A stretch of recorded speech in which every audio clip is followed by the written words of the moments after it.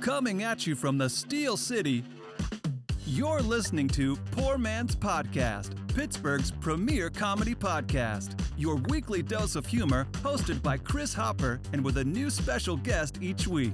And here's your host, Chris Hopper. Woo! Woo!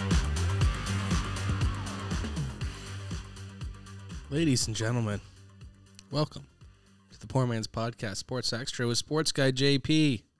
JP, how are you tonight? I feel just like the Steelers this past week. Okay.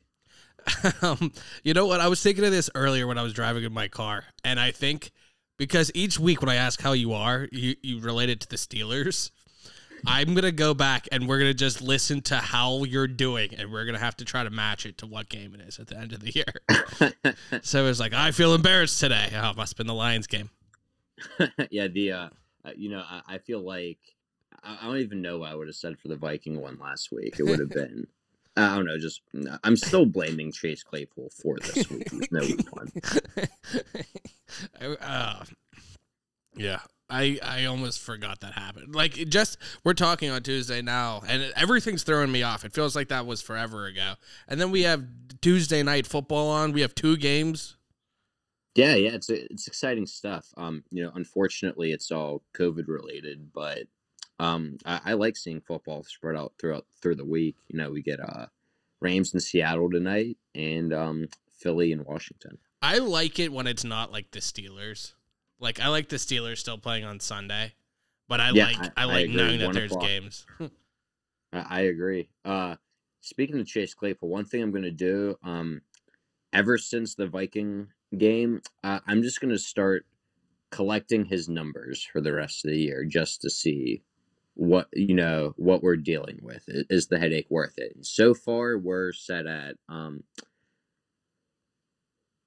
1 catch for 12 yards. Well, actually, on Yahoo and online, if you Google this, I have no idea.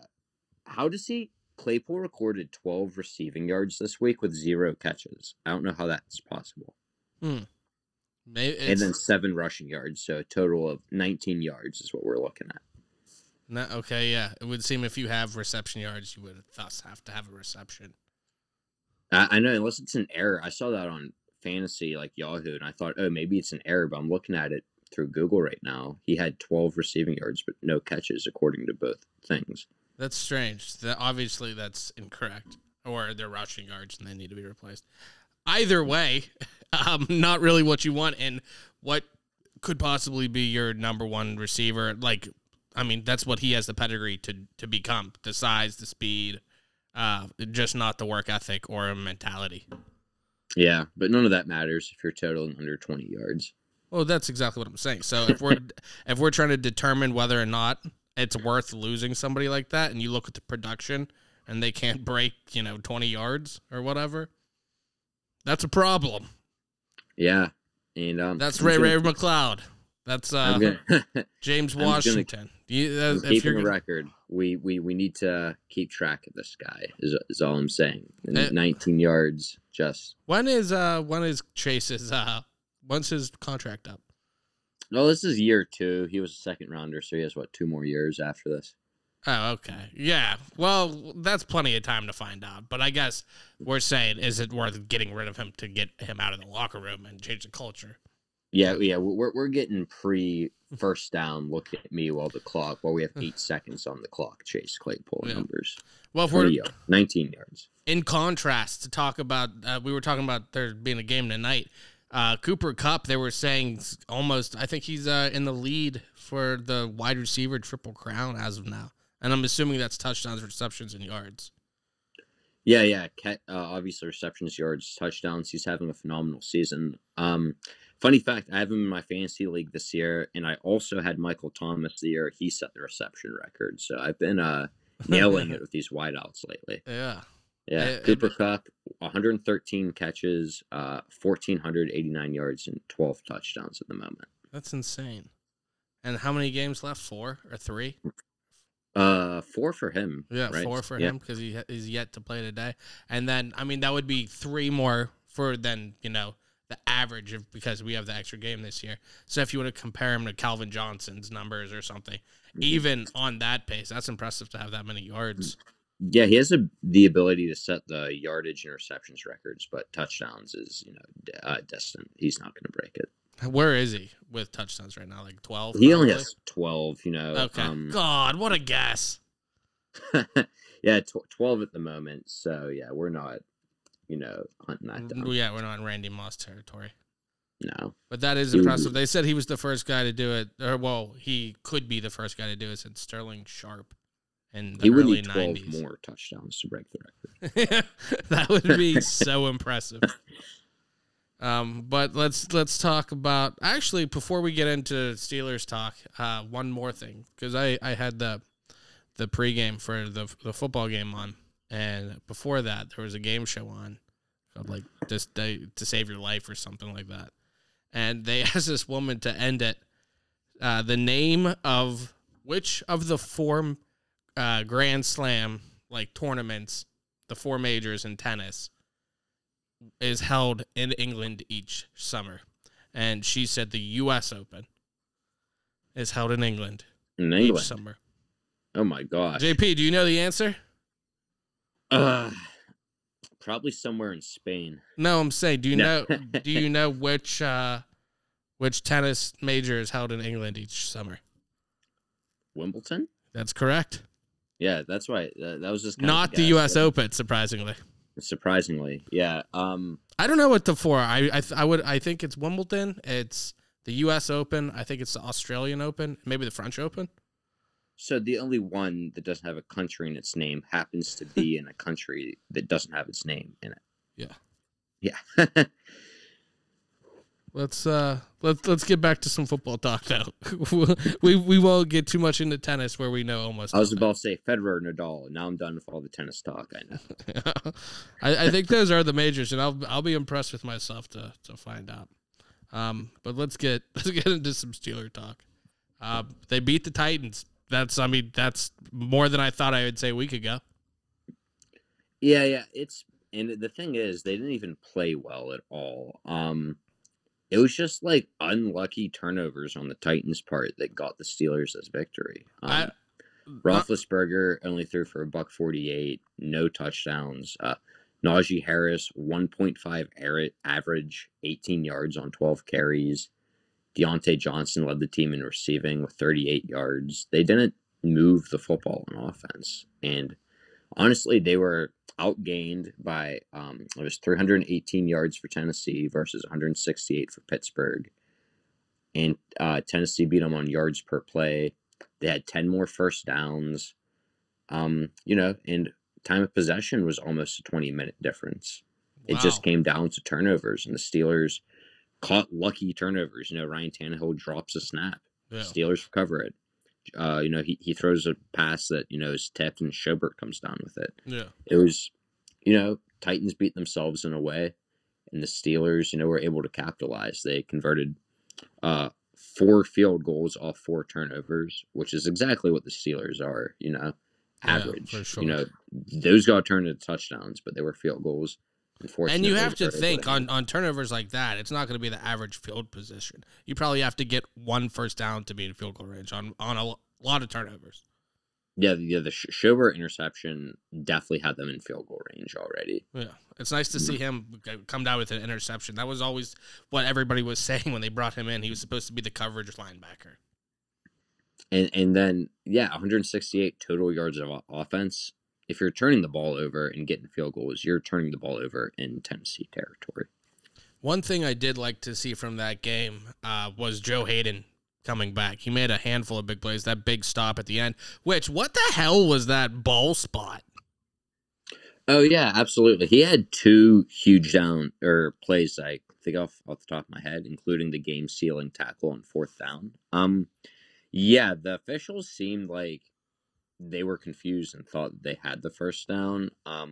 Hayden, when you look at that on TV, I think he clearly stopped him a yard beyond where they were looking to mark it. They needed to get to there was the main 5-yard stripe that went the whole way across. They needed to get to the yard after that, and he didn't even get to the yard that we were saying.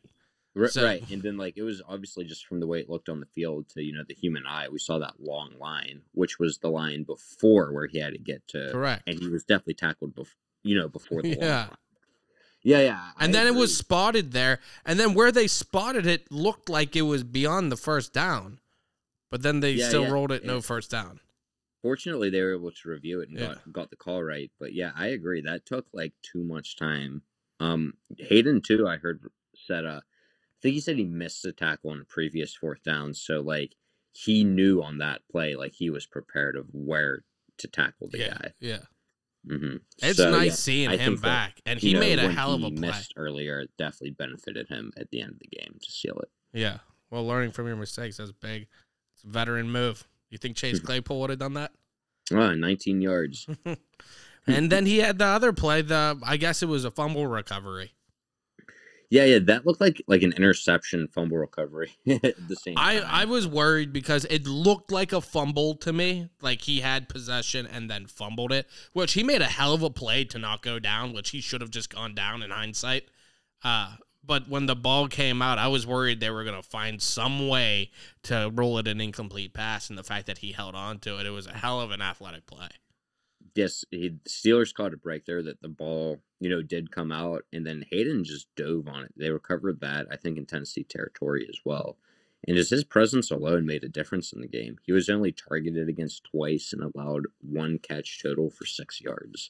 And that makes a huge difference for a team like Pittsburgh, who's struggled at the corner position since Ike Taylor. And it's kind of a trickle-down effect when you have competent people, and it makes it sounds obvious, if you have better people and you play better, but like when you're down a guy, then they can pick on that, and then the people who are better get stretched thinner, and it's nice having that.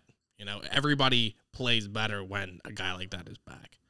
Yeah, even secondary altogether. Tannehill only threw for 153 and an interception. I think that secondary played a good game. It's nice to see Minkah Fitzpatrick. Yeah, he played well in coverage, and he recorded 14 tackles, which isn't good, that's great, but you don't want to see your safety. Right. It's good for his numbers. And Edmonds was second in tackles. Like, it shows that they were making plays, but then again, you don't ever want. That's the last line of defense. That means he's getting through the defensive line, the linebackers, the corners, essentially, and then getting there.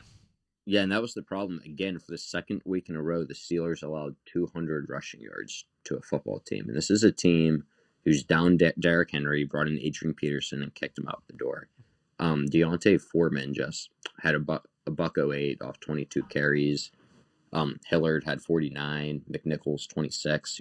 They ran the ball efficiently on the Steelers. Yeah. And that's the Steelers' weakness. They're second to the bottom of the NFL in rush yards surrendered as a defense. Oh, wow, that's surprising. That's something you never see in Pittsburgh. Yeah, it used to be like no one ran for 100 yards against Pittsburgh, and now we're in back-to-back weeks where teams have ran for over 200. And then you see the contrast for the Steelers' offense. You said Najee Harris only ran for 1.5 yards per carry. Yeah, 12 carries for 18 yards. That's not good. No, it's another thing too I heard was all of his rushing yards were yards after contact. That's been his story the entire year too, and it's a shame because he makes hell of a play, but he has to, he's hit 2 yards in the backfield, and somehow he makes a yard and a half gain, but he had to break 3 tackles to get there. Yeah, it reminds me of the early years of like Todd Gurley and Ezekiel Elliott. I remember, I think it was Ezekiel Elliott's rookie year. They said his first contact was like 3 yards past the line of scrimmage on average, where Gurley was, and this is before McVay was there, was like 2 yards in the backfield. Oh my God. Yeah, it just shows, everything about the offensive line, Sometimes their numbers look better because Ben releases the ball quickly, which gives them a higher grade according to PFF. But, they're struggling again. Plus, you see that when you're hitting the backfield like that, there's no time to build momentum, get that downhill running going. When you're back there, you take a step and there's already a guy in your face versus like how you were saying 3 yards past the line of scrimmage. The Steelers offense obviously is nothing like the Dallas offensive line, but You'd like to see a little more push, or at least not a loss. Yeah. I mean, you drafted this guy as a first round pick to make these plays. You need to protect him so he can do that. It's just been a decline in the offensive line. I think they were playing better more recently, but this was a bad outing for him. That's something they really need to work on in the offseason, either draft or bring in a veteran guy. But they need to do something. They need some leadership, I think, too. There's a bunch of young guys, and that is one thing working for them. Maybe just more time. I mean, the offensive line cohesion is so important that maybe, working together longer, but still, I think you need a veteran or somebody, some big play guy, because there's nobody on that offensive line that's a stud. No, I see some, promise in Kendrick Green and Dan Moore, the rookies on the line. But I think, they need a piece like, I guess Trey Turner was Kendrick Green guy, doesn't impress me. I mean, he's too busy stealing balls from Claypool to get it set than actually blocking for anybody. He's been, it's a work in progress, and it's either you find another piece or, you have to work with what you have. But I mean, to make the long story short, it's nothing that's going to change this season. So, I mean, it is what it is.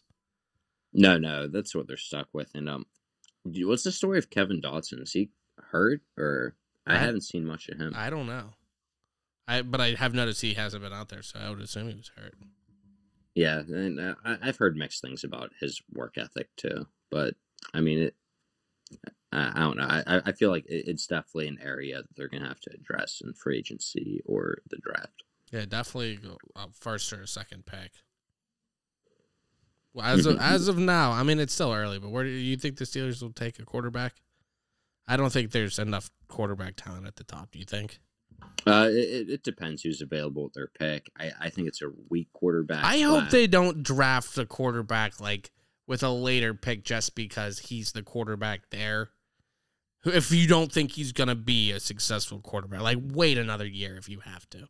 Yeah, I agree with that, and get an offensive lineman or something. Then use Rudolph as a transitional piece, or if Ben comes back even for a year. I don't want to draft a quarterback for the sake of drafting a quarterback. I heard there's potential interest in Matt Corral out of Ole Miss, and potentially even Sam Howell out of North Carolina. I'm not too sold on either one of them. Even Pickett, I'm not necessarily sold on, even though I understand, with like the Dan Marino scenario in the 80s draft where they passed on him for a nose tackle. Everyone was upset about it. There's another connection there, but I just, they typically steer away from guys, that come out of Pitt. Yeah, it could be like James Conner too. So, not that he wasn't good, but I feel like he was kind of picked early. But you look at him in Arizona, and James Conner's a beast this year as far as scoring touchdowns. He's playing incredible. Yeah. And I'll tell you what, I never knew he had the hands that he does. Watching him play in Arizona, some of these catches he's making they're better than Ray McLeod. Yeah, I mean, it seemed like they wanted to get him involved in the pass game in Pittsburgh, and he just never developed into that pass catching back that Le'Veon Bell was, or what. And that's something. Or maybe Kyler Murray gives it time to let the play develop and isn't like turn around, here you go, throw it. If you have a play action dump off kind of thing, not just let's go in a shotgun and then I'm going to, lob it behind the line of scrimmage to you. Some of those balls he threw as screens, I was afraid were going to get picked when James Conner was in the backfield. Not on James Conner, but like Ben would just throw like a fucking beach ball. Yeah, he wasn't quite the route runner, too, that Bell was. So, even Conner coming out of the backfield as a pass catcher in Pittsburgh was something that I was never, too keen on. Yeah. Well, but in other Steeler news, TJ Watt set the single-season sack record for the Steelers with 17.5 at the moment, passing James Harrison in 2008 when he had 16. So, how many sacks does TJ Watt have right now? You said 17.5? Yes. So if he gets 2 sacks per game the rest of the season, That puts him on pace to tie the record, right? Is it 23.5 right now? The record's 22.5. Oh, is it? Mm-hmm. Okay. Well, that's kind of attainable. Yeah, it's possible the rate he's getting. He also missed a couple games, which is why they're not as high as they could have been. And like, he just plays take Baltimore a second again, to who think he about had that. 3.5 against. Yeah, just like really think of it. Like, I feel like I haven't heard that in local news, especially, but I haven't heard it anywhere. Like, I've seen like him play and just tear up offensive linemen. Mhm. It's doable to get two sacks. I think. I mean, it's a tall ask, Mm-hmm. but Yeah, it's not unattainable. I agree with you. It's a tall task. I don't see it happening, but it's definitely possible. I mean, what's his name on Cleveland? Myles Garrett. He had a 5-sack game. It's doable. He's every bit the player Myles Garrett is. And how about the season Robert Quinn's having? By the way, I just have to give him a shout out too. I can't believe it. He has 16 sacks now. Oh my! Oh wow! But yeah, after like he signed with the Bears like last year, like you thought this was clearly going to just be like, oh, he'll be here for a little bit. We'll get rid of him. He'll retire, fade away, as a guy who was pretty good at one point, but generally not discussed. This guy is dominating for a team that is no good. Yeah. It's it seems like it's been such a long time since Chicago was actually good. Like that Super Bowl when they lost to the Colts, that was almost 20 years ago now, or maybe 15. Yeah, when Rex Grossman took him there. Yeah. That's the worst quarterback to ever play in a Super Bowl, I would probably You say. think Rex Grossman's worse than Trent Dilfer? Well, yes. Dilfer won, so that kind of puts him on another level. I agree. That's fair. Mm-hmm. Jimmy G. Didn't Jimmy G lose the Super Bowl? Who? Oh, Jimmy G. Garoppolo? Yeah, Garoppolo. I would put him he's better than Dilfer. Oh, Jimmy G, you think? I would say Jimmy G's way better than Dilfer. Okay. Because I feel like Jimmy G throws for 12 attempts a game. Yeah, he does. He's a game manager, but he's not bad. I feel like he hasn't done any. He's like the ultimate game manager. Like right now. Yeah. Not the ultimate, like he's the best. Like they don't let him do anything. It's like Deebo Samuel. How many ways can he beat you? Yeah, I mean, Shanahan's a run team or a trick play team that wants to, just find creative ways to move the football. He's not much of, he's not going to wow you with his numbers. They don't necessarily invest at, the wideout position. They're stronger with Kittle, who's just been phenomenal since return from injury at tight end. They just control the line of scrimmage on the O-line and D-line, and then they carry about 5 or 6 different running backs that all contribute in some way, and then Juszczyk at fullback. So quarterback for his offense is kind of more of a secondary thing. There was something I think it was on NFL or NFL AM or whatever. Or was that the show? Good Morning Football. Yeah, that's what it is. That's what I was watching, and they had Kyle Shanahan's offense on the goal line, and they had Kittle, the tight end, lined up as the fullback. They had Deebo Samuel, a wide receiver, as their running back. Then they had their running back lined up as tight end. And they had another wide receiver lined up as a tight end. You never see that. Especially in that formation. It's just a way, a creative way of tricking what you're seeing on the field. And it's creative. And to simply put it, you're just giving the ball to Deebo Samuel because he's a tank playing wide receiver, running back hybrid. And you just put guys at different positions. It's going to confuse the defense even for a split second. People don't see him a lot in Pittsburgh if you're only watching local games, but Deebo Samuel is impressive to watch. I like watching him play. He can do anything. I liked him. It was the Super Bowl run they had. He would run a lot of end arounds and just run through guys, and he was great at doing it. But it's finally great to see him get the recognition he finally deserves this year. This is definitely a Pro Bowl caliber season he's having. Let's get for the Steelers next week. Chiefs. Yeah, Chiefs. Roethlisberger too, by the way, became the 5th all-time leader in pass yards. Oh wow! This week, passing Phillip Rivers. Oh wow! Wow, that's You know what? That draft class ended up being pretty good. The Eli Manning, Ben Roethlisberger, Phillip Rivers. The first year JP that I ever Lossman. sat down and watched entire NFL season was the 15-1 year. So when I would hear stories about 3 Hall of Fame quarterbacks from the same draft class, I thought it was kind of like typical to see that. Yeah. But now that I'm like older and have seen, more history of the game, it's incredible what all 3 of them have done. Multiple Super Bowls for Eli and Ben, and Rivers. And you know what's really impressive about that and those 3 is how often do you see the top 3 quarterbacks of a draft class where they're all still relevant 10 years later?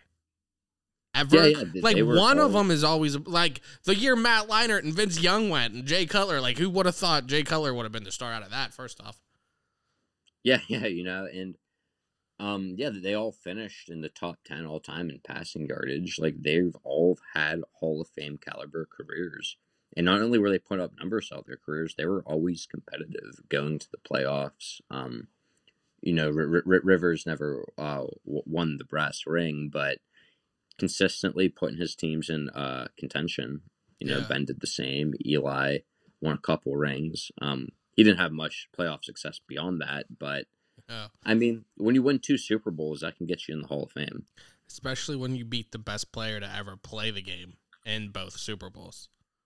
Yeah, that's going to add to his legacy significantly to just be the guy who beat the undefeated Patriots. Yeah. But to get back to Roethlisberger finishing 5th all time, I mean, just the names ahead of him, too, are just guys who have played this game forever. I mean, Favre is 4, Peyton 3, Breeze at 2, and Brady at 1. So, I mean, that's... Are those the leaders in passing yards all time?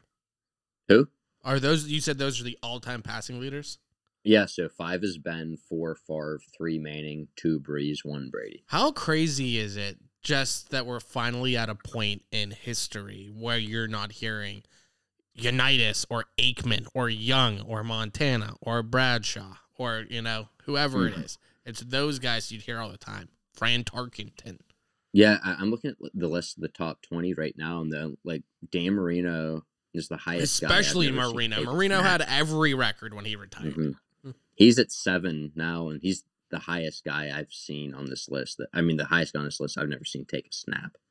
Then, Elway's 11, Warren Moon's 12, Fran Tarkenton 14, but everyone else I've seen, Yeah. Fouts at 18. That is crazy. And you have to figure Aaron Rodgers is going to be on that list soon. He's Well, 10. before he retires, yeah. I mean, there's Oh, still... Matt Ryan is higher than Aaron Rodgers. Oh, wow. That's Do crazy. they have the same amount of NFL MVPs? Or does Rodgers have more? Rodgers has 2. Oh, darn. Yeah, unfortunately. But Matt Ryan and Cam Newton both have an MVP, and Drew Brees doesn't in that same division. Wow. That's always funny. Ugh. Funny fact too: 20 all time in passing yards is Kerry Collins. Kerry Collins. He's 19 is Joe Flacco. Oh, wow. This list is 17 is Bledsoe, 16 is Testaverde, and 15 is Carson Palmer. I didn't think Testaverde was that good. He has to be somebody who just played forever. Yeah, he's like the I was actually thinking of this the other day, like how Emmitt Smith is like the all-time leading rusher. A lot of the leading rushers are the guys who lasted the longest, Yeah. whereas the receiving or passing yardage is actually a reflection of the best. Like Jerry Rice was definitely the most durable and played the longest, but he was also the best. Yeah. Like Emmitt Smith, I feel like was never the best running back. Yeah. That's why kind of seeing some averages is always cool, like yards per season or yards per carry is always good. But that kind of breaks it down, real minute. Like seeing, touchdowns per season and stuff. Mm-hmm. Yeah. Peyton does have more yards per game than Brady. I did see that. Yeah. Mhm. But that kind of breaks down like who the guys were who just played forever, like Emmitt Smith, and who the Mhm. guys were who were like dominant, like Walter Yeah, Payton. yeah, Gale Sayers, Yeah. But as we were starting to get into, let's talk about a little Chiefs. If anybody followed your bet going a couple of weeks ago, I myself did and put money on the Chiefs to finish as the number 1 seed in the AFC, and that's currently where they're sitting. So at the minimum, you at least said something that was in contention. That was like a slam dunk to me right now. And that New was England's plus 800 at the time. Yeah, New England's the only one that can match them at this point, in my opinion. Baltimore is falling apart. And the Chiefs are playing the Steelers, so Yeah, that's got to be a win. Plus, there's another team, Buffalo, not playing as well as we thought they would, and Tennessee lost Derrick Henry. They were the 1 seed at the time. I said to take the bet. Look what happens. It's December football. Give me Mahomes and Andy Reid. Yeah. Honestly, if we've been looking, and I've been seeing stuff on TV, watching football games and stuff, and everyone's like, "What's up with the Chiefs? What's up with the Chiefs this year?" They still look way better than almost any team I've watched live. Yeah, they're still probably the best. Maybe Green Bay may be the best team I've seen this year because they're I consistent. meant in the AFC. You're correct with that because Green Bay's look good. But Kansas City's up there. I mean, they still have the best record in the AFC. They're just only beating teams by 10 points instead of 30 points. Yeah. I mean, maybe that's it says something to their legacy from the last year or two that when they're only winning by a single digit margin, it seems like they're losing. Yeah. Teams adjust to what they put out there, but they're still they're still the scariest team come playoff time, no doubt about it. Well, speaking of a single digit margin, that is not the case in the game this Sunday, correct? It is now. Did you get the really? news? No. It was at 10. Now it's on 7.5. Tyreek Hill and Travis Kelce are both on the COVID list. Oh, wow. Well, don't they have time? Do they have time to be positive or negative before the game? It's possible. I know Kelsey's vaccinated. Harrison Butker, bigger deal than people think. The kicker is also on the COVID list. Oh. So it's possible they do play, and with those are obviously their two best skilled guys on their offense, and their kicker, and it's only good for a 3-point swing. Yeah, that says a lot. Respect they have for the Steelers, and not to mention it's not a 3. It's still over a 7-point spread. Yeah, which is crazy. And those are their two biggest playmakers on offense. And well, one thing I want to get at too is there's a possibility now that they've let the cat out of the bag on rescheduling due to COVID. I wonder if they would do it. I mean, they did it for the Browns to make it more competitive. I could see them doing the same thing for Kansas City. Let's hope they don't. Yeah, I'm hoping. Hopefully, maybe Mahomes will catch something, and then the spread will just be 6.5. Yeah. No. No, Ben will get something, and it'll go back up to 9. I have Kelce in the fantasy league too, so I need him to play the Steelers. I'll shred him, but I also don't want him to play because the Steelers' playoff hopes are basically in jeopardy. So Steelers do control their own destiny, though. 3-0 gets them in the playoffs. Well, that's where you want to be as a team at this point in the season. So a victory over Baltimore and Cleveland, since those are divisional games, will put them ahead. They also have a tiebreaker over Denver and Buffalo if necessary, and now Tennessee. If they could, I can see them going 2-1 out of these, and I'm surprised that they beat Tennessee. So if you would have told me they went 3-4 out of their last 4 games last week, I would have been kind of optimistic with that.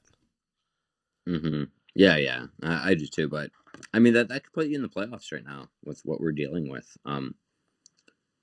Unfortunately, it means they would probably head to Foxborough in the first round if they do sneak in. But hey, I mean it's better than what I expected. It's a COVID era too, man. Anything can happen whenever. You get into the playoffs and Mac Jones is like, I'm out. Yeah. That's just part of the game now. The smarter teams have players who are vaccinated. Tampa Bay, the champs from last year, reportedly had 100%, COVID clearance, or everyone at least had a card. AB had a card. Yeah, 100% of them claim to be vaccinated. But I guess smarter teams are going to be the guys with more vaccinated players. I mean, it's going to be a benefit when it comes to playoff time. Yeah. So what do you think the Steelers will need to do going in? Is it in Arrowhead or is it in Pittsburgh? It's an Arrowhead. Oh, that's no good. I So could see them pulling out a win in Pittsburgh, but I think going to Arrowhead is a tall order. it is, but well, the Steelers kind of asked for a better way of traveling to Arrowhead in this situation. Is they're now Chiefs are not a team that's good at running the football this season, which has been the Steelers' weak point as a defense. Teams have had greater success playing Kansas City when you rush 4 and drop 8. Steelers are just going to have to get pressure with Cam Hayward, TJ Watt up front. And most importantly, if Hill and Kelsey can't go, they don't have a viable other option. Yeah. They have not found anybody else on their team to produce when these guys aren't putting up the numbers they do. As a matter of fact, 55% of Patrick Mahomes' passing yards this season went to either Hill or Kelsey, and 53% of his touchdowns went to Hill or Kelsey. Wow. That's pretty consistent. That's strange that the numbers are that close. It's almost like the touchdowns to yardage ratio is exactly the same for the team. Mm-hmm. Yeah, so they're, without them, it's substantially different. I saw the numbers today. Miracle Hardman's third in receiving yards. He's somewhere in the 400s, and then Kelsey and Hill have already broken 1,000 already. So that's a substantial drop off. That's really top heavy. Mm-hmm. And people say Hardman's a speed guy. He's like a Tyreek Hill. He is not like Tyreek Hill. They're the same type of wide receiver, but you see the ball in the hands of either one of them. Tyreek Hill can make moves that just don't make sense. Yeah, they're the same prototype of wide receiver, but one of them has a turbo button, and it makes a difference. Yeah, and so just the moves he made. Like when he calls himself Cheetah, his nickname, like he does cut in ways that like Lamar Jackson and Tyreek Hill have a way of moving that no other human. But when you have that speed, you can take different angles that other people can't take and get away with, that he's just used to. Like, he gets so close, and it looks like people are moving in slow motion around him, and it's something I'm not used to seeing in the NFL. Like, his speed being that much faster. Maybe Devin Hester. Right, and even then, like, Hester didn't put up, he didn't have the hands that Tyreek had. Like, he makes plays everywhere. Yeah. And he is so scary, even on a play-action jet sweep. Like, you have to have your eyes on number 10 at all times. Where did Tyreek Hill play in college? He went to a, I think he was a transfer, too. So he played Oklahoma State for a couple years and then transferred to West Alabama. Oh. Yeah. So he was at Oklahoma State and ended up leaving. I can't imagine him not playing on a Division I team. Like, is that Division I or is that like Division 1A, FBC or whatever? Something like that. It's definitely not the typical Division I. But you would think somebody with that speed, you would just be on at least a MAC team. Like Kent State wouldn't give you an offer. Pitt wouldn't give you an offer because you can run a Ford too. It's the reality of the game, Even like Joe Flacco was at Pitt, and then he went to Delaware, and they became a first-round pick. It's like, how does not any team, in the FBS recognize that? Yeah, absolutely. How about a little-known college fact? Jackson State, with Deion Sanders, apparently, I heard, landed the top recruit in high school. Oh my God. That is crazy to me. That is insane. Coach Prime, he's doing well coaching there, I think. Yeah, he's done very well for what I was expecting. His son's the quarterback, I think. Yeah, I mean, I don't follow it very heavily, Jackson State by any means, but it's just something I heard was they got the top recruit. That's insane. I mean, obviously it has to be 100% because Deion Sanders is the coach. But that's crazy to see the number one. Has that number one person ever not gone to a Division I school? I do not know. Or what is Jackson State? Because I mean, I don't want to say that they're not Division I, but they're not. I don't think they are. Yeah, I think that they're D2. I mean, I've never seen them play in FBS game. Yeah. Travis Hunter is the recruit playing for it. Oh, it says number 2 recruit. I'm seeing. Yeah. So yes, screw them. Never They mind. That suck. changes They only got everything. the number 2 recruit in the nation. But yeah, The number 1 recruit was probably like, I think I'll take Coach Saban and yeah, I'll take Division I championship other than a cart that goes around with spinners, because I followed Deion Sanders on Instagram because I think Deion Sanders is absolutely hilarious, and I think he's gold. He's funny. I like his an analyst analysis, because he just says hilarious shit that's like accurate too. He's pretty good. Yeah, he is. I like him on commentary, and he's always entertaining. Right. He's more entertaining than anything. And I'm surprised that I like Ryan Clark's analysis. I think Ryan Clark's very good. Yeah, I like him way more in that role than as a free safety. Yeah, he was a hell of a free safety too. What do you think? I keep going to ask you. What do the Steelers need to do to beat Kansas City? Well, like I said, I think that a strength to them is the lack of run game Kansas City has, and then obviously the lack of weapons if Hill and Kelsey can't go. The lack of a starting kicker, I think, is a bigger deal than a lot of people think. Butker's one of the best kickers in the game. I think the kicker from the practice squad's at least 10 to 15 yards distance, difference if it comes to kicking a field goal. And this will be December 26th. This isn't September 10th. In December too. Yeah, it's going to be an issue for weather. And Arrowhead, the wind is windy in there. The wind is swirling or whatever. Tornado winds in there. Mm-hmm. And then when that happens, it benefits the team who can run the ball better. But unfortunately for the Steelers' case, controlling line of scrimmage is tough with the line that we've just discussed. But Chris Jones did not play last week. He'll be questionable this week. If he plays, that's an entirely different defense, and he's going to be, a handful. He could be a bigger loss to them than the offensive weapons. Yeah, it's going to be huge. Because he would wreak havoc on the Steelers' offensive line. He'll just take the game over. I mean, besides him, Tyrann Mathieu, the only one on their defense that's, a big name. Melvin Ingram's there now. He might, I don't know if that he may be able to leak some information, or, I don't know how well that works, but I think the Steelers need to win this game. It's going to have to be what they've done all year: play defense, run the ball, don't turn the ball over. And you can't do that against Kansas City because they're going to prey on any weakness you have. Their defense has been killing the last couple of weeks. Mm-hmm. I think that if it becomes a shootout, Ben at this stage of his career is not keeping up. Not with Patrick Mahomes. Not at any point in Ben's career. I mean, not as long as they've been in the league together. Maybe 2010 Ben.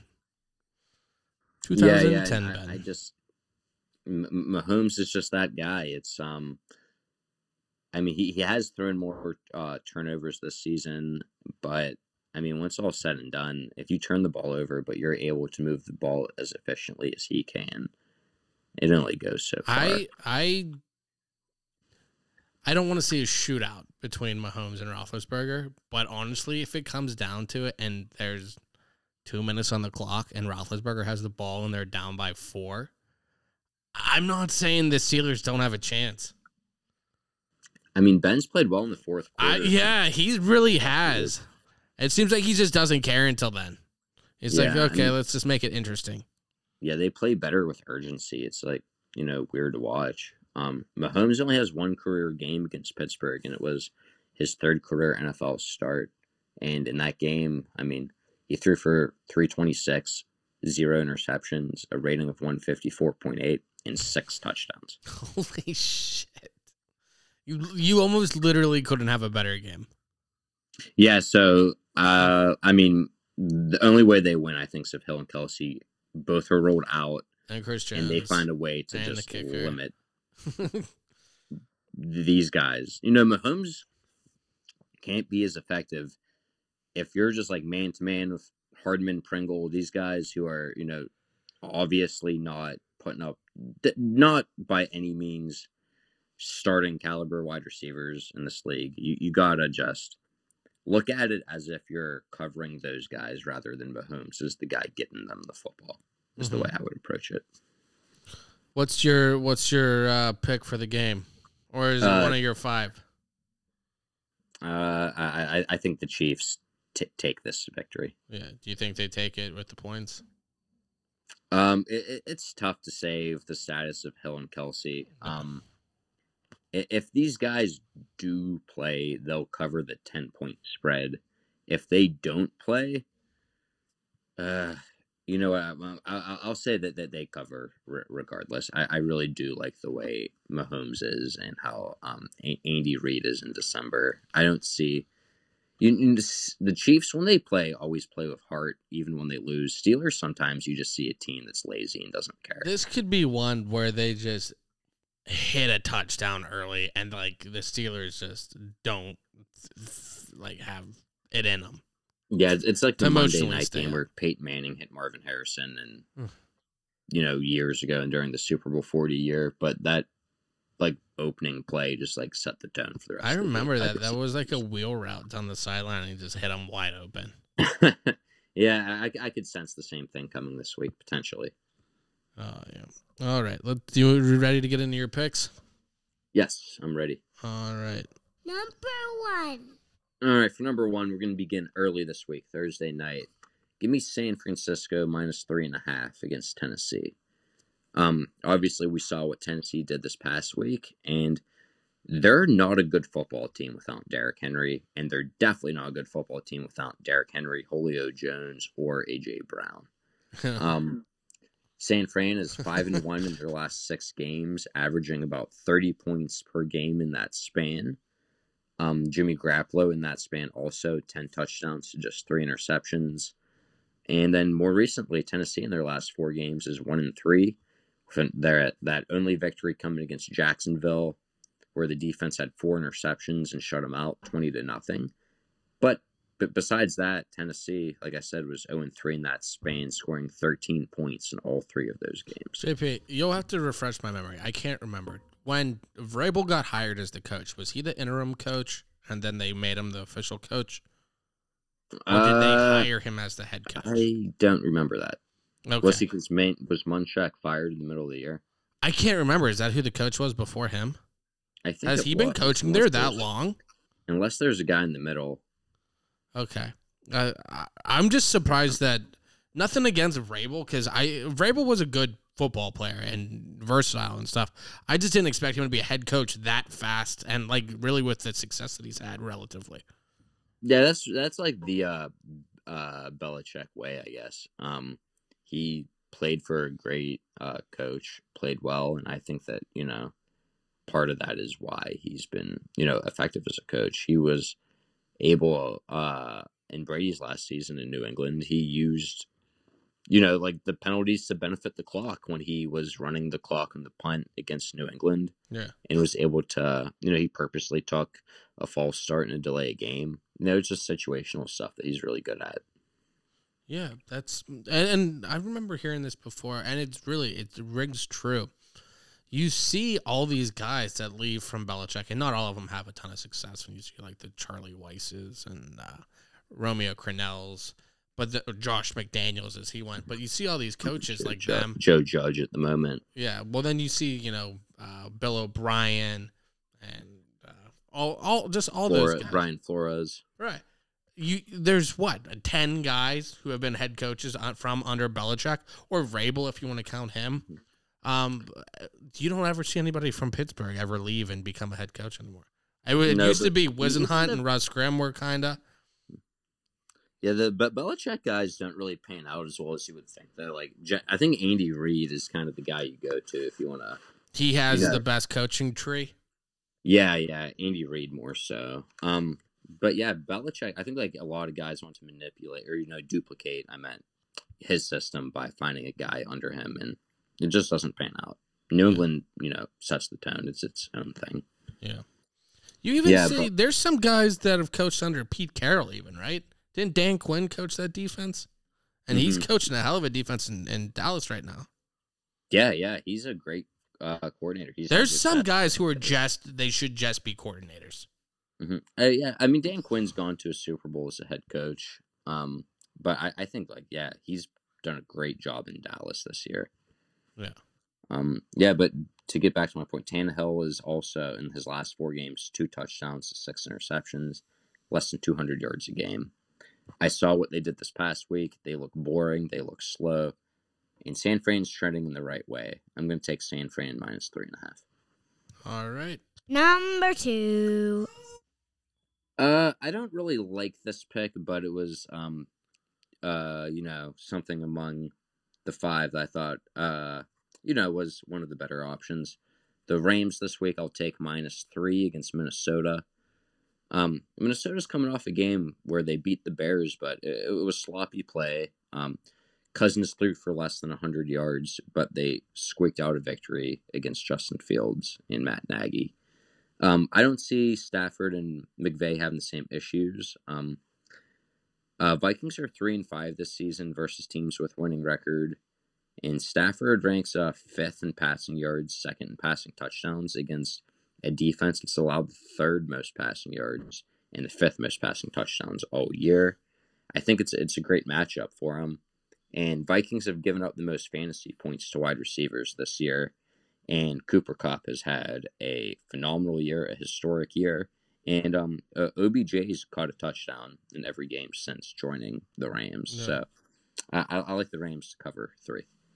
They're a team. There's a handful of teams that I'm really interested in seeing how they end up playing in the playoffs, and the Rams are one of them.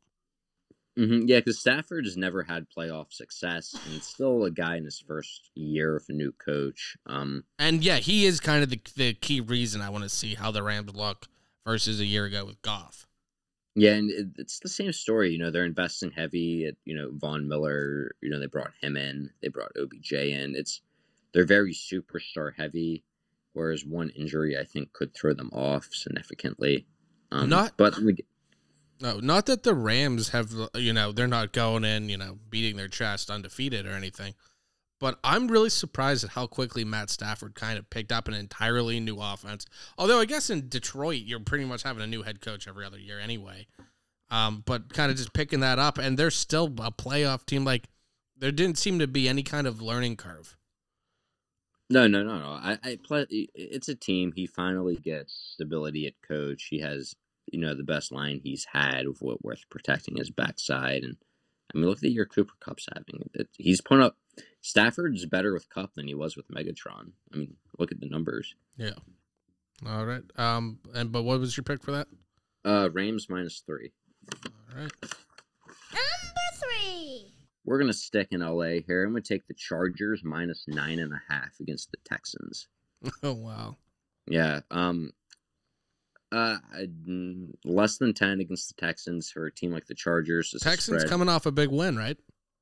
They did, and I picked them. Remember, I said take you. I'm now 1-0 while picking Houston, I believe, and 2-0 while picking Atlanta.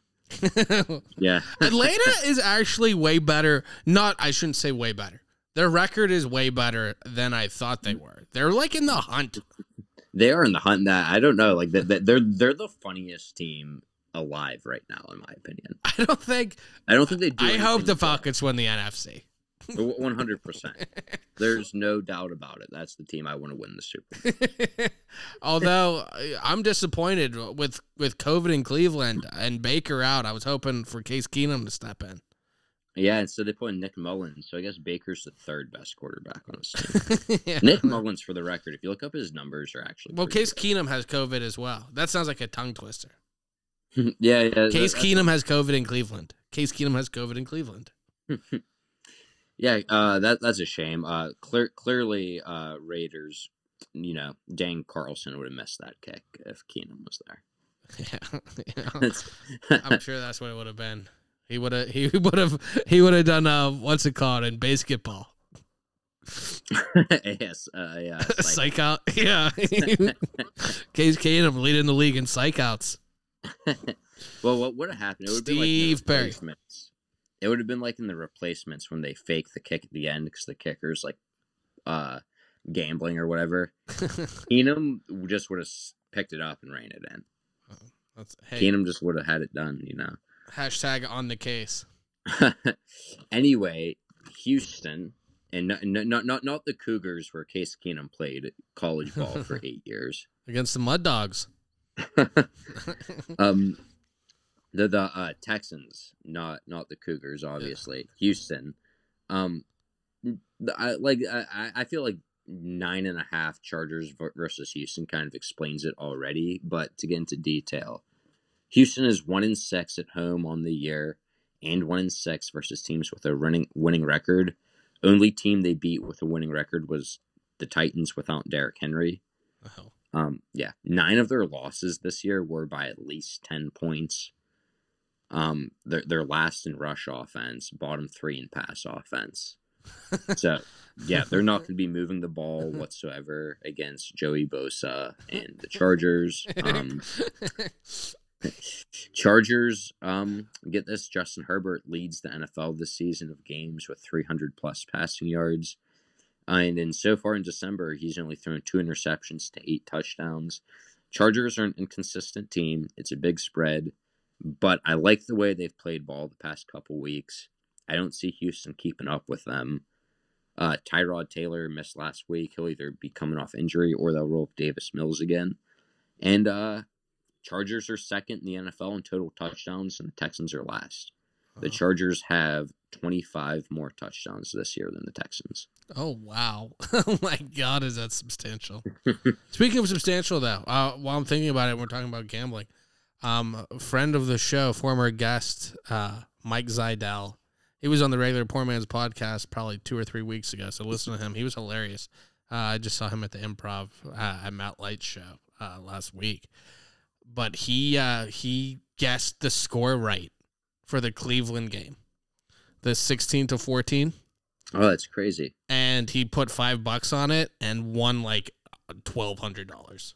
Oh my gosh. I saw someone who placed it was like $1,600. So like obviously you have too much money for betting $1,600 on what this guy bet. It was he parlayed a Jets defensive touchdown. I saw that. What was that? Yeah. Who that white receiver on the Jets that no one knows, number 10 or whatever his name is. I don't know. They like parlayed them to score, and they both scored. He hit for over like 100K. Wait, so he parlayed that random guy to score? Yes. New Wayne Corbett.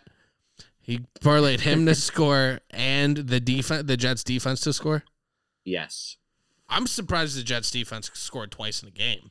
I'm surprised they had a turnover. Yeah. Oh, wow. And then he hit for what? Why would you gamble that much? You have to have money to throw away if you're just betting. $1,600. You have too much money. Yeah. Oh, my God. Well, he's probably also doing it for every game. He also probably parlayed Houston's D to score a touchdown with somebody else. Yeah. So you probably lose. Right. I mean, you would have to you know? lose almost what you win each week. Yeah, that's like, a hole that you don't want to go down. Yeah, if that's your strategy, you're going to lose so much money. A better strategy would just be to throw $100K on, the Chargers cover or something, Yeah. Rather than that. But I guess low risk, it's $1,600 for that guy, Yeah, that's insane. That's, I don't know. Yeah, there has to be more to that story. But let's move on. Number 4. We're going to go with the Colts this week, +2 against the Cardinals. The Colts are on a roll. Colts I've loved for a while now. They began 0-3 this year, and since then they've been lights out. Jonathan Taylor scored a touchdown every game this year since the 0-3 start. And the Cardinals are coming off a lousy loss to the Lions. And you're giving me the Colts. There's another tongue twister. Lousy loss to the Lions. Case Keenum. Cafe. I don't know. Maybe the Lions are just playing better. Yeah, I mean, probably not. I mean, yeah, Jacksonville now holds the number 1 pick, and that's without a coach that's kicking their players, so. Were we talking about Urban Meyer last week? When did he get fired? Yeah, he got fired this week. So I said there was a lot of tension, and then he was fired 2 days later after. It said that there was a definitive riff in the room. Yeah, everyone was like, no, like we're not playing for this guy, which is why I was so big on Houston this past week. And look what happened. Like sometimes you get that like your head coach is fired, so you get pumped when you get that new coach for a week. We saw it with the Raiders this year. Right. Where you just come out and ball. You can't do that when you're the Jaguars. I mean, just look at what they had. Hey, I would. What if Byron Leftwich gets the call? OC from Super Bowl champion Tampa Bay Buccaneers, and we'll see how the season ends here. But he was a former pick for them, former first round pick. Yeah, Trevor Lawrence could get Leftwich. I would love it. That might work out. I don't hate on Byron Leftwich. I liked him with the Steelers as like that guy on the sidelines with Ben. Yeah, I did too. If you heard all of a sudden, Matt Canada got fired and they brought in Leftwich, I'd be on board 100%. Yeah, I think he seems like a smart guy that uses his weapons in the right way. Yeah, I feel like he knows. And I think he's one of those guys, and you see that a lot. And I think it's strange to say, but it seems like some of the best head coaches are like the quarterbacks that are kind of fringy. Like, I mean, maybe not the best, but you see a lot of guys. Frank Reich, Jason Garrett. You see Doug guys. Peterson. Right. There's a handful in the league right now. Yeah, I agree, and I think he's done a great job, with Brady and all them. Plus, he's going to learn from Brady too. Like I'm sure he picked up on Arians, who's been a great coach everywhere he goes. He's just been exposed to a lot of winning cultures. JP, sorry, this is kind of non sequitur, but it's while we're thinking of backup quarterbacks. We need to think of who has made like the most money and has done the last. I would have to think Matt Flynn has to be high on that list. I actually saw something today about Mike Glenning's earnings, and he hasn't won a game since 2013 or something. Oh, God. Or 11. I bet forget. Geno Smith should be up there. The Bears gave him $18 million. But the thing with Matt Flynn is it wasn't even like he's played and was bad. He just never played because Russell Wilson just took over when he went to Seattle. Yeah. I wonder Flynn. He just always had. He's he was an LSU guy. Was he a national champion?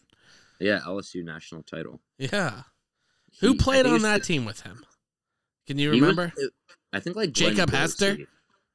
Yeah, it may have been that. I don't know if it was the Jamarcus Russell team or the Matt Flynn team. Are they both national champions? I don't think Jamarcus Russell won. I don't know, but Flynn, he was the team. It was the craziest college year ever.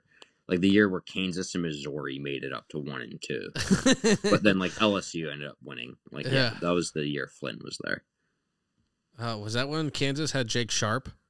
Yeah, and I Kerry think, Meyer. It was the year Colt Brennan set the records for Hawaii. Yeah, it was. Yeah, Case Keenum was probably a junior, a fourth year freshman. I forgot, and we talk about Case Keenum every week, jokingly, but I forgot he was the guy from Houston that set all the single season records or career records. Yeah, that's when I made the Cougars reference. Yeah. Well, when you said that, it I clicked with me, and I was like, "Oh my God!" I forgot that we talk about him as a backup quarterback, but he is the most legit quarterback in college history. Yeah. I meant the Cougars with Case Keenum, not with Greg Meany. Yeah. What was the coach's name? Do you remember? Red Beaulieu. Yeah, Red Beaulieu. It's such a dumb movie. That guy builds a winning culture, I tell you. Henry Winkler's funny in that, though. If you're I don't want to go off tangent since I said Colts +2, and then we talked about Urban Meyer, now the Water Boy. But anyway, in college football, for the record, you can never be on a 40-game losing streak like the Mud Dogs lose opening week and then still go to the national title. Yeah, it's just mathematically impossible. Don't they lose multiple games that year? And then they win 4 games, and now they're in the national title with the other team that's definitely in their conference. They're kind of like Tebow, but Boucher on defense. They win games 6-3. Yeah, and that's not going to climb you up the poll. No, if you win every game that, you're going to be ranked 18. Unless they're playing Ohio State and Michigan every other week. Who do you think wins between the Mud Dogs and Shane Falco's replacements.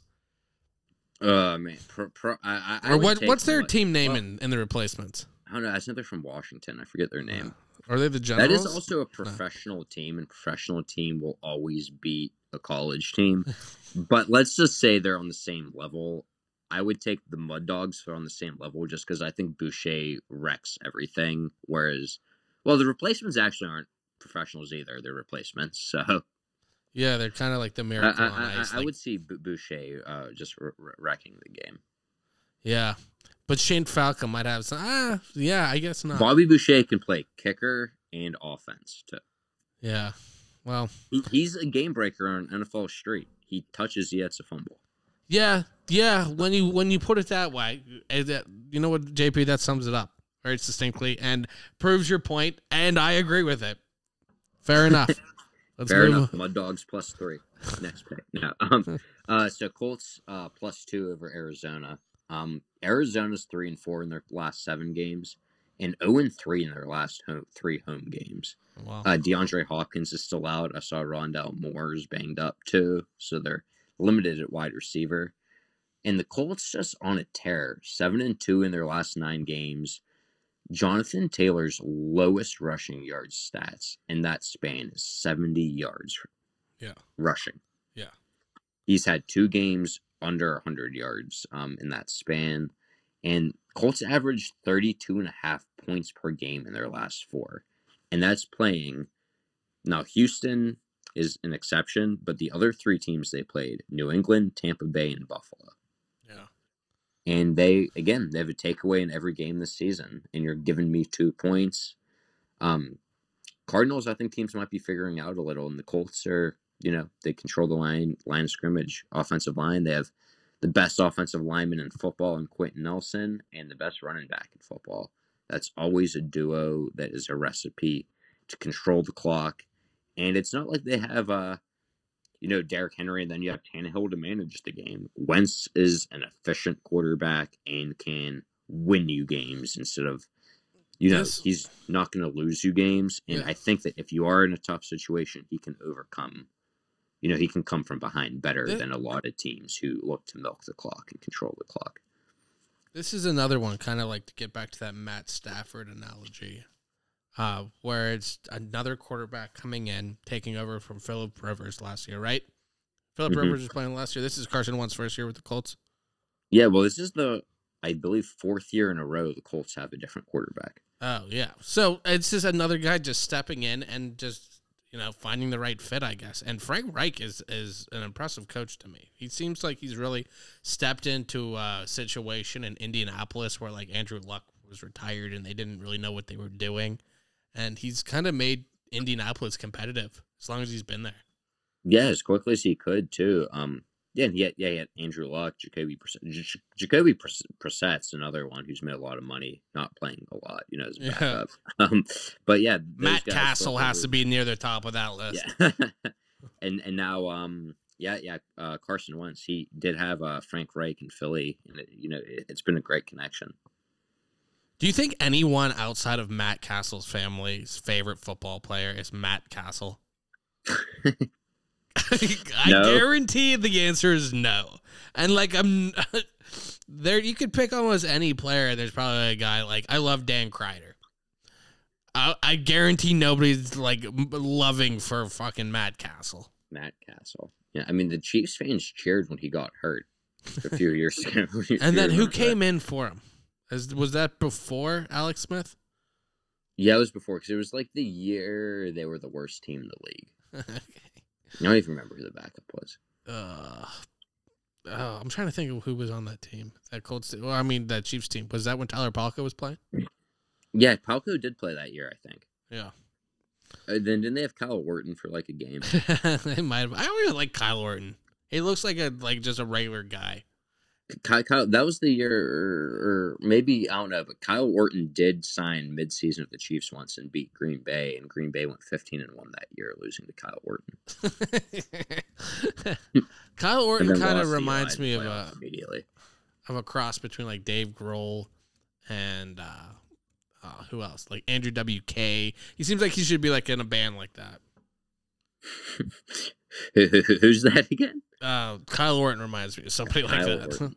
Kind of. Kyle Orton, I've always liked is like. Or he'd be like A one of the backup. workaholics. Like he Yeah. seems like a goofball. But I liked him. All right. Yeah. Let's so what was the pick for that? We're gonna take Indy +2. All right, and this is your last pick. Number 5. All right, we're going back to the AFC North here. I've liked Baltimore's a winning culture all year, but I got to take Cincinnati this week. Cincinnati -2.5 against Baltimore. Again, well, Lamar didn't play last week. Maybe Huntley plays. And if he does play, it's that ankle injury. Now, I lost last week. Huntley played a great game, and they lost to Green Bay by 1. I didn't think it would happen. I thought Green Bay was a lock. Having said it, I'm going to take the hot hand here. Since he's trending in the past few weeks better than Baltimore, first meeting between these guys since he won this year on the road, 41-17. They get a home game against Baltimore. Baltimore's still hurt in the secondary. Again, no Marlon Humphrey. Even if Lamar can go, he hasn't played well. Coming off the week 8 bye week, he's thrown for 6 touchdowns to 8 interceptions. And Burrow's played better. He's actually the highest graded quarterback according to PFF so far this season. Oh wow. Mhm. Do we know what's their record? Is it better for the Steelers if one wins versus the other? It would be just at this point. I'm hoping Cincinnati just goes like 3-0 the rest of the year. They take the division, give them the division, compete for a wild card. You know what? Were you on Poor Man's Podcast, just a normal show? I believe before the season when we made predictions for the Steelers. Yes. Okay. I believe the Egghead said Baltimore would come at last in the division, which was a bold pick at the time, which is still mathematically possible with the way the teams are. We were all big on Cincinnati coming up, but I feel like we were all kind of relatively close. I'll have to go back and listen. But if Egghead calls Ravens in last place and they find a way to drop, that would be hilarious. Yeah, that's good for him. I said Steelers and Cleveland would both be average at best. Cleveland would take a step back. Pittsburgh would be 500-ish. Yeah. Which are, both accurate. I thought Baltimore would be better, but I mean, they have injuries everywhere, so that's not even fair. Yeah. And Cincy, I said, would be better, but I mean, they're playing way better than I anticipated. Yeah, absolutely. I thought that they were like another season away from being what they are right now. Yeah, I agree. Jamar Chase has the drops have been coming up, but despite that, he has played at a much higher level than I thought, and I think Boyd and Higgins are great complementary pieces, and Joe Mixon is going to be. They have some good young pieces on that Bengals team. Yeah, they're great, and the Trey Hendrickson sign is the best free agent sign this season, arguably. He hasn't been. You don't see him everywhere. He's not like the guy on Gatorade commercials and stuff, but he's been a beast in the league, like double-digit sacks since he's been in the league. I feel like he was good with New Orleans. 13 sacks this season. Yeah. He's just weird looking because he wears sleeves and no gloves. He's dressed like a long snapper, so nobody thinks he's good. Yeah. He's like the guy that like is created on Madden or, that looks weird. He's like the guy who went from NCAA onto Madden, but one of his features was on NCAA but not on Madden, so they've removed it from his hands, so now he's just wearing sleeves. He's like the default character. Yeah. Yeah, on like NFL Street to get back to that. He's definitely wearing a sweater on NFL Street. Yeah, and like a staff polo shirt or something. I can't remember. What was the pick for? Oh, that's what I was talking about. We were talking about that. So if the Bengals win, what's the AFC or what's the playoff picture look like right now as far as the Steelers go? They're in right now? Are they 7 or are they right outside? So 7 get in. Baltimore's at 8 and Pittsburgh's at 9 at the moment. But Pittsburgh controls their own destiny because they play Cleveland and Baltimore. Is Cincinnati winning the division as of now? Since he's winning the division right now. Okay, so that's why you're saying you hope they win and just maintain that Baltimore falls out of the playoff picture as well as Cleveland, pretty much. Yeah, basically that's what I'm hoping for. Just since he's just let them have the division at this Yeah. point. Let's fight for a wild card. That makes sense. All right, JP. Anything else you'd like to add to that? No, I feel pretty confident this week. I like again, so San Fran -3.5 against Tennessee, Rams -3 against the Vikings, Chargers -9.5 against the Texans, and then Colts +2 against Arizona, and Cincy -2.5 against Baltimore. All right, thank you, JP. You wanted to talk about some boxing now as well? Yeah. Paul So fight? this past weekend was the Jake Paul pay-per-view. And I've been entertained to say the least from his boxing career thus far. More as like as an entertaining thing, but in addition to that, the whole card throughout the night was entertaining. 4 matches, and we got to see Frank Gore in the ring too. Yeah, that didn't end up well for him from the clips I've seen. I didn't watch the actual fight. I did see him get pushed out of the ring, I guess.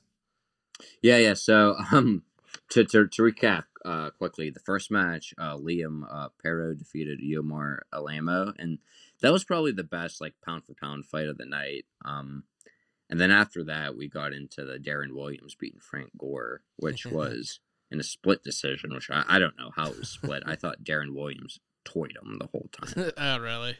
Yeah. It was sloppy all around.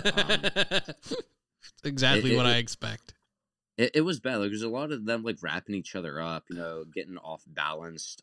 Seriously, there was a point. It seems like a lot of those each other into the ropes. It seems like a lot of those guys don't realize how much like stamina it takes. Yeah, or like how to move, like your body movement, how to take an angle. It was a lot of like they seemed to. I think both of them tackled each other at least twice, like into the ropes. Yeah. It was like, and it was sloppy. Like, it seriously looked like at one point someone was throwing someone over the top rope to face the Undertaker at WrestleMania. Yeah, they need to just do like UFC style fighting and where anything goes, because the boxing, the technique is so bad. At least for like mixed martial arts, it would be like at least street fighty. Yeah, and you could tell like they seem to like mirror each other too, like with their punches and movement. It seemed like it was like, oh, he's doing this. Maybe that's proper movement. Maybe I should be doing that too. Yeah. Yeah, and it looked bad. There was a part where Gore, it looked like the refs separated them, and the fight was still on. Some people thought it was pushing the rules. I thought it was a clean hit by Williams, though. Frank Gore had his hands down and just obviously lack of experience, didn't know what he was doing, and Williams socked him with a right in the face. Yeah. Hands down, just like Oh my god. no idea where he was, and hit him. But I mean, Frank Gore was So really what cool. happened? Did the ref break up like a hugging or something, and then when he backed him up, he punched him? Yeah, but like there was enough time to like where like Frank Gore should have had his hands up. Okay, so it did look, watching it, it was like, okay, you should have known better. Yeah, it wasn't like was, bang bang. Yeah, it was a lack of awareness. Okay. Yeah, Williams. Yeah, it was clean. That makes it kind of funny then. Yeah, he's just staring off into space with his hands at his sides, and he just gets popped in the face. I mean, that's like the first thing they teach you, to keep your hands up. Mm-hmm. And when you looked at them in the ring, it was like Gore looked so tiny too. Gore's 5'9", 210. Williams 6'3", 211. But like Williams looked to just tower over him. Yeah, he looked like he was fighting like a teenager. Yeah. It was. If anyone's ever played Bully, it's like the boxing on that. And what was I gonna say? Gore was humble at the end. He was like, "Yeah, the lack of experience. I would like to do it again." He was like, "This wasn't my night." Yeah. He took responsibility. At least he Darren wasn't Williams like, was I'm like, tore of my ACL hurt. And Frank Gore, I don't know. I like Frank Gore. I do too. Darren Williams was like, "I think I'm done. I'm one and done." Yeah. He probably seemed got hit once and was like, "I'm done." Yeah, like, I'm a millionaire. What am I doing? Yeah. I could so not be getting punched and be drinking and, eating a steak and watching other morons getting punched. Yeah, watch YouTubers get hit. Yeah. Yeah, those were the first two matches, and then we had Amanda Serrano killing it again. She fought on the last card. She was the one who won the last one because she looked like she was just head and shoulders better than everyone else. Yeah, she beat Miriam Gutierrez this week. Unanimous decision. Shout out to her for lasting the fight because Serrano definitely pound for pound better fighter, and deserved to win in a unanimous decision. She now goes to 42-1-1 with 30 KOs, and she could have a match with undisputed lightweight champion Katie Taylor, who's 19-0, 6 knockouts. That seems to be the next big women's match on the horizon potentially. That actually seems pretty exciting to me. Because from watching her just on these, if anyone's gained anything like an actual boxer from these Jake Paul fights, it should be her. Yeah, she is part of the same deal with Jake Paul or something. Yeah. I forget how they're connected, but it's a smart move by her because she's getting out there. Yeah. And she just beats the shit out of everyone. Yeah, and has a great match coming up with hopefully Taylor in the future. She's a world champion Irish fighter, and I look forward to it if they get in the square circle together. If she wasn't in those two fights, do you think she'd be getting a title shot right now? I mean, I don't know the ins and outs of boxing, but I would think that. She was ranked in the top 3 in the women's division. Oh, was she? Then so she is legit in this win. I'm sure the exposure. It's good for women's boxing. Yeah, good for boxing, Jake Paul, her name's out there. So, not only is she a great fighter, she has the recognition. That's one thing, and I'll say, and it's people get all upset with WNBA players not making the same as NBA players and stuff, the inequality with that.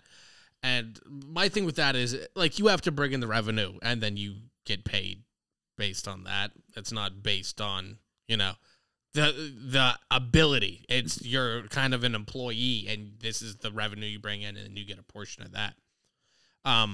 But the game is kind of lesser. I mean, people like it, but it's not the big high action slam dunks, Globetrotter style stuff. It's more finesse and layups and threes and passing. And, people who like basketball like that, but people are so inclined to like the big dunk and stuff like that now. Where with women's fighting, it's as good as the men's product, I think. For sports, when you see men and women's for everything, beach volleyball is obviously good for women and stuff.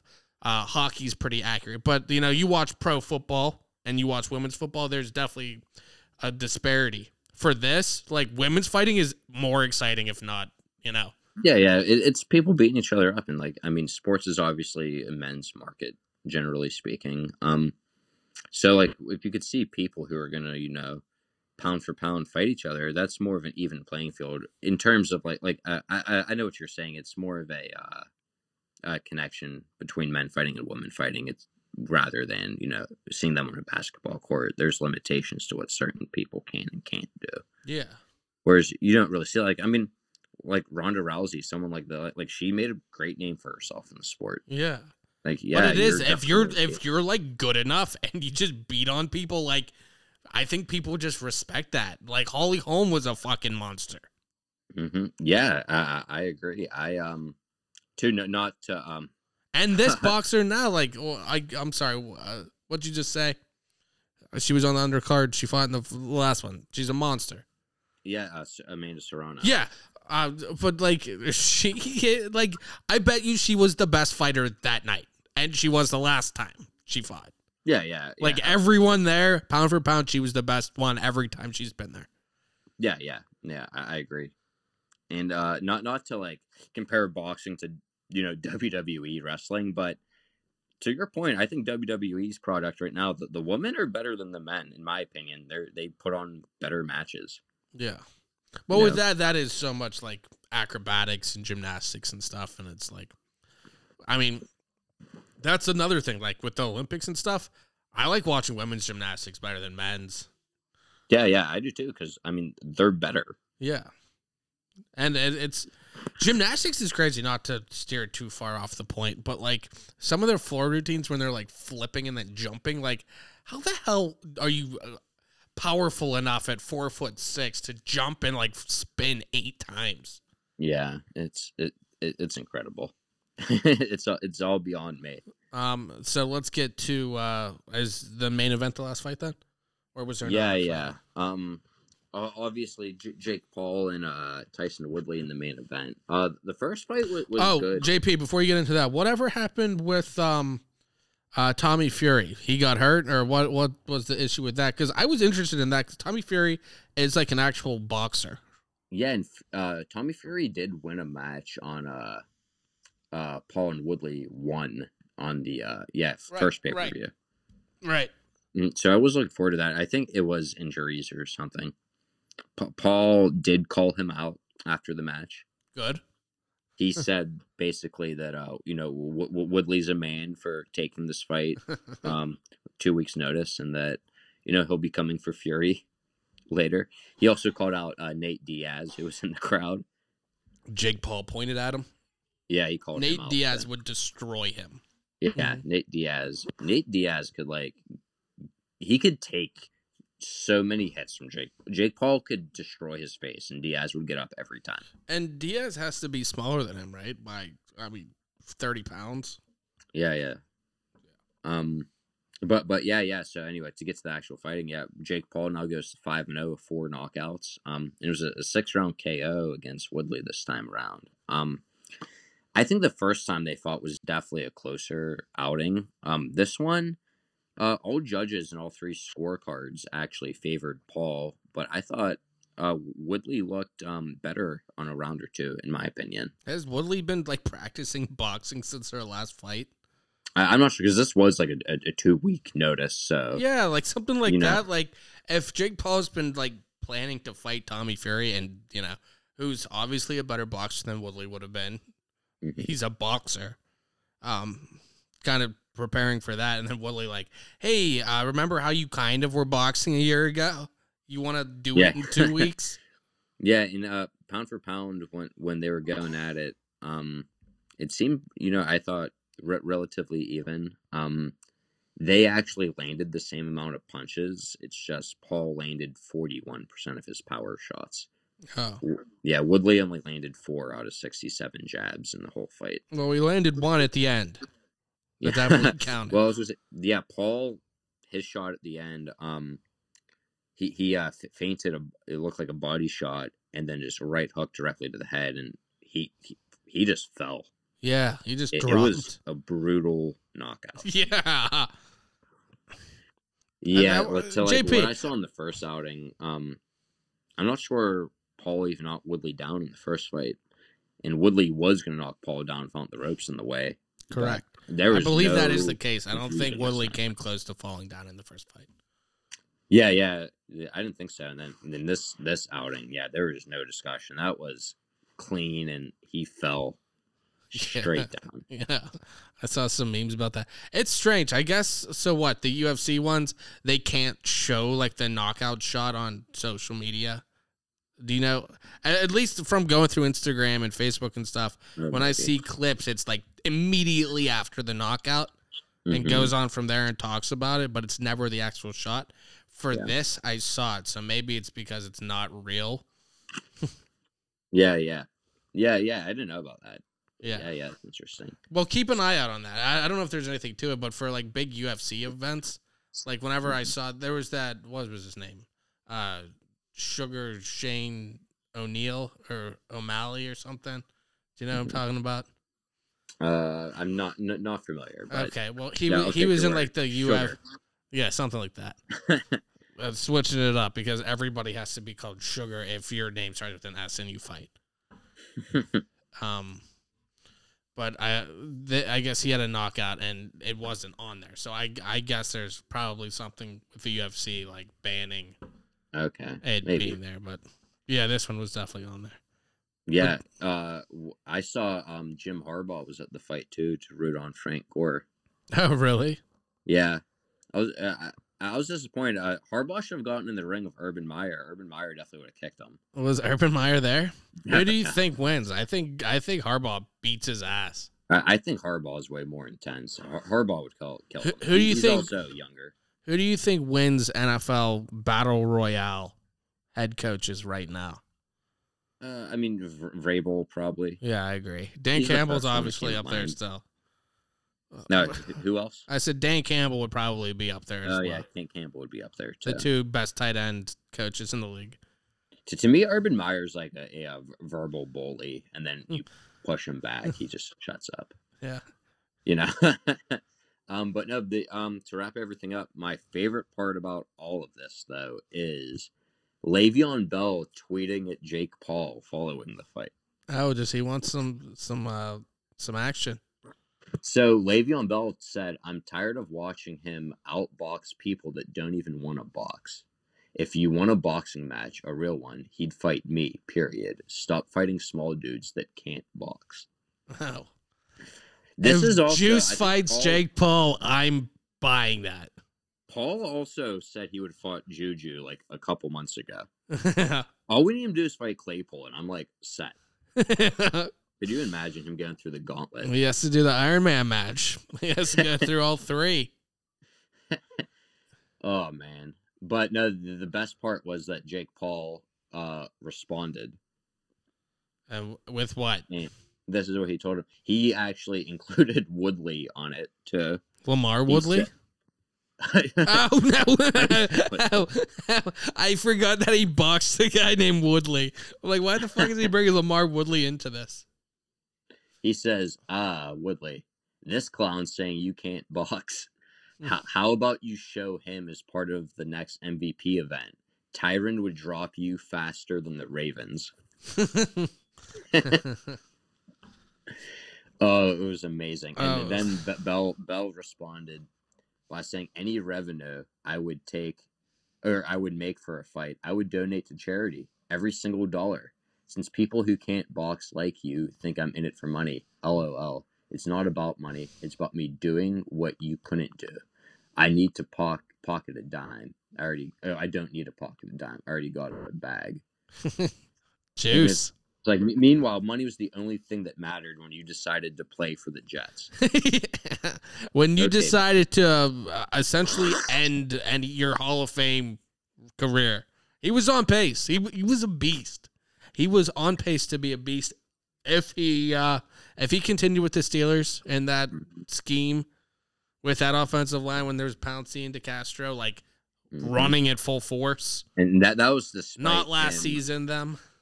And that was him despite getting injured or suspended every year too. Yeah. Now all of a sudden he's donating to charity. Get out of here. That dude would be paying the medical bills that Tyron Woodley or Jake Paul would mop him with. Yeah. So what is he trying to? What's Jake Paul trying to do? Get Tyron Woodley to like be his like the next boss, Yeah. like on the video game. Serious question though: who wins a fight? And I've seen one of them fight. Who wins a fight? Le'Veon Bell or Frank Gore? I feel like Frank Gore manhandles him. You know what? When you Frank say Gore it like is a that, bad if it was on a football field and they got in each other's face, I think Frank Gore takes him the fuck out. That's what I I'm think saying. he Like, Andre Johnson's him and Cortland Finnegan. Other than like Marshawn Lynch or like a Brandon Jacobs, like I feel like Frank Gore's up there in terms of running backs that could fight. Yeah, he's a stout dude. I feel like he would dominate Le'Veon Bell. Yeah. Woodley also got in the action and said that, so you coattailing, I get it. See a person courageous enough to go into battle and use that to try to throw your name in there for a bag without making that walk. That's defined as clout chasing. Surprising from you. And so, like, yeah, Le'Veon Bell is just pissing off professional fighters. It sounds so WWE with like real fights. And it's a celebrity but it's kind of exactly what people would want, right? I know, and isn't that kind of what they want? It's just celebrities. Like whenever you'd see that, like the world really is becoming idiocracy.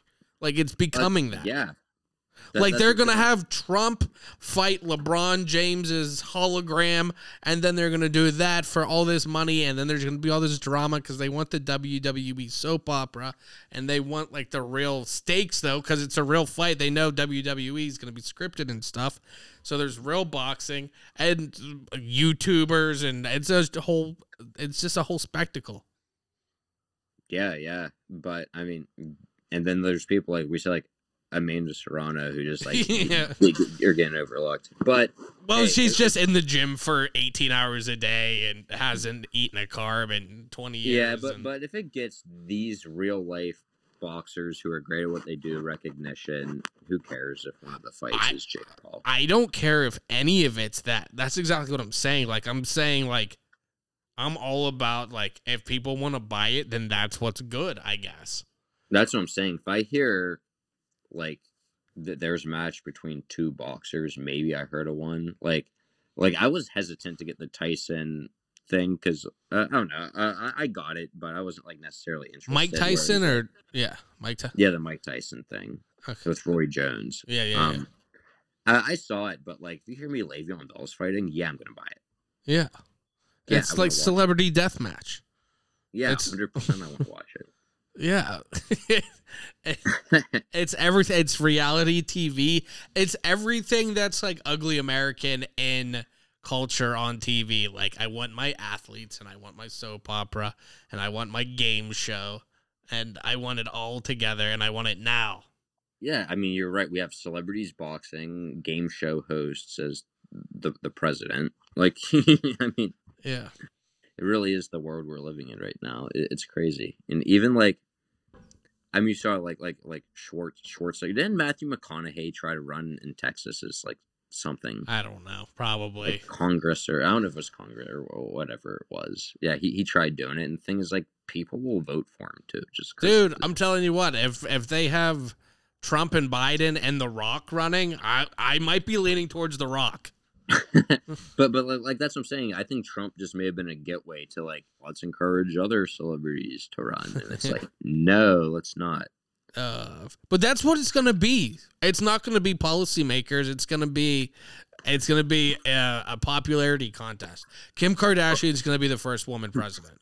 Well, yeah, and like you could learn things like the general talking points about whatever position you're on, and then when it comes to like actually doing the job and the stuff that isn't, you know, like how I don't think any of the celebrities know too much about foreign policy whatsoever. Yeah, but I don't know how much the government knows either.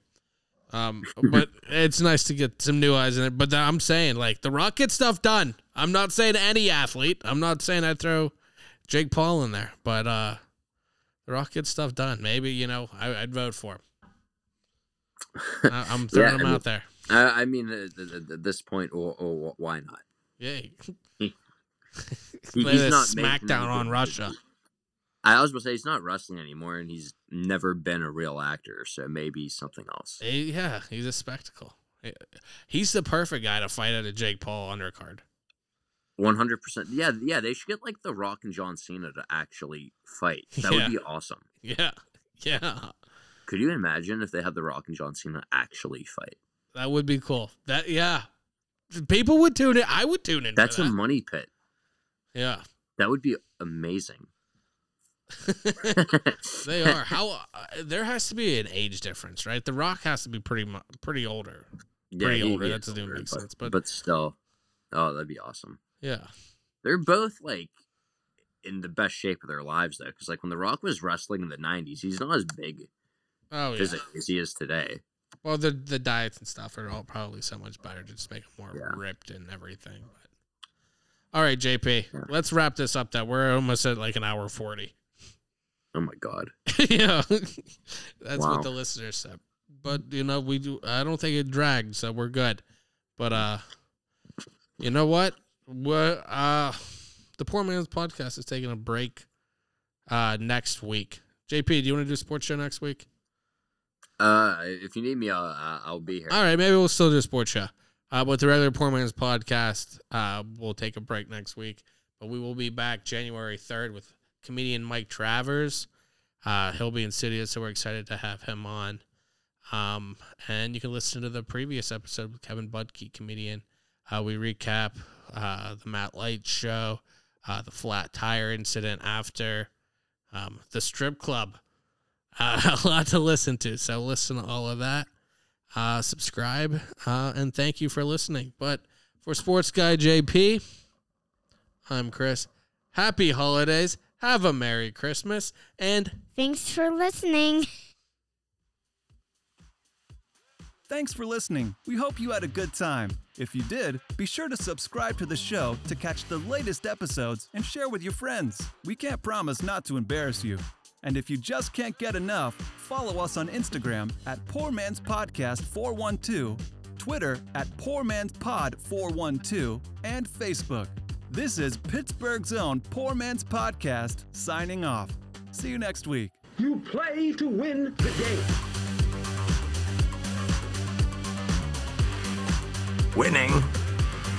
Winning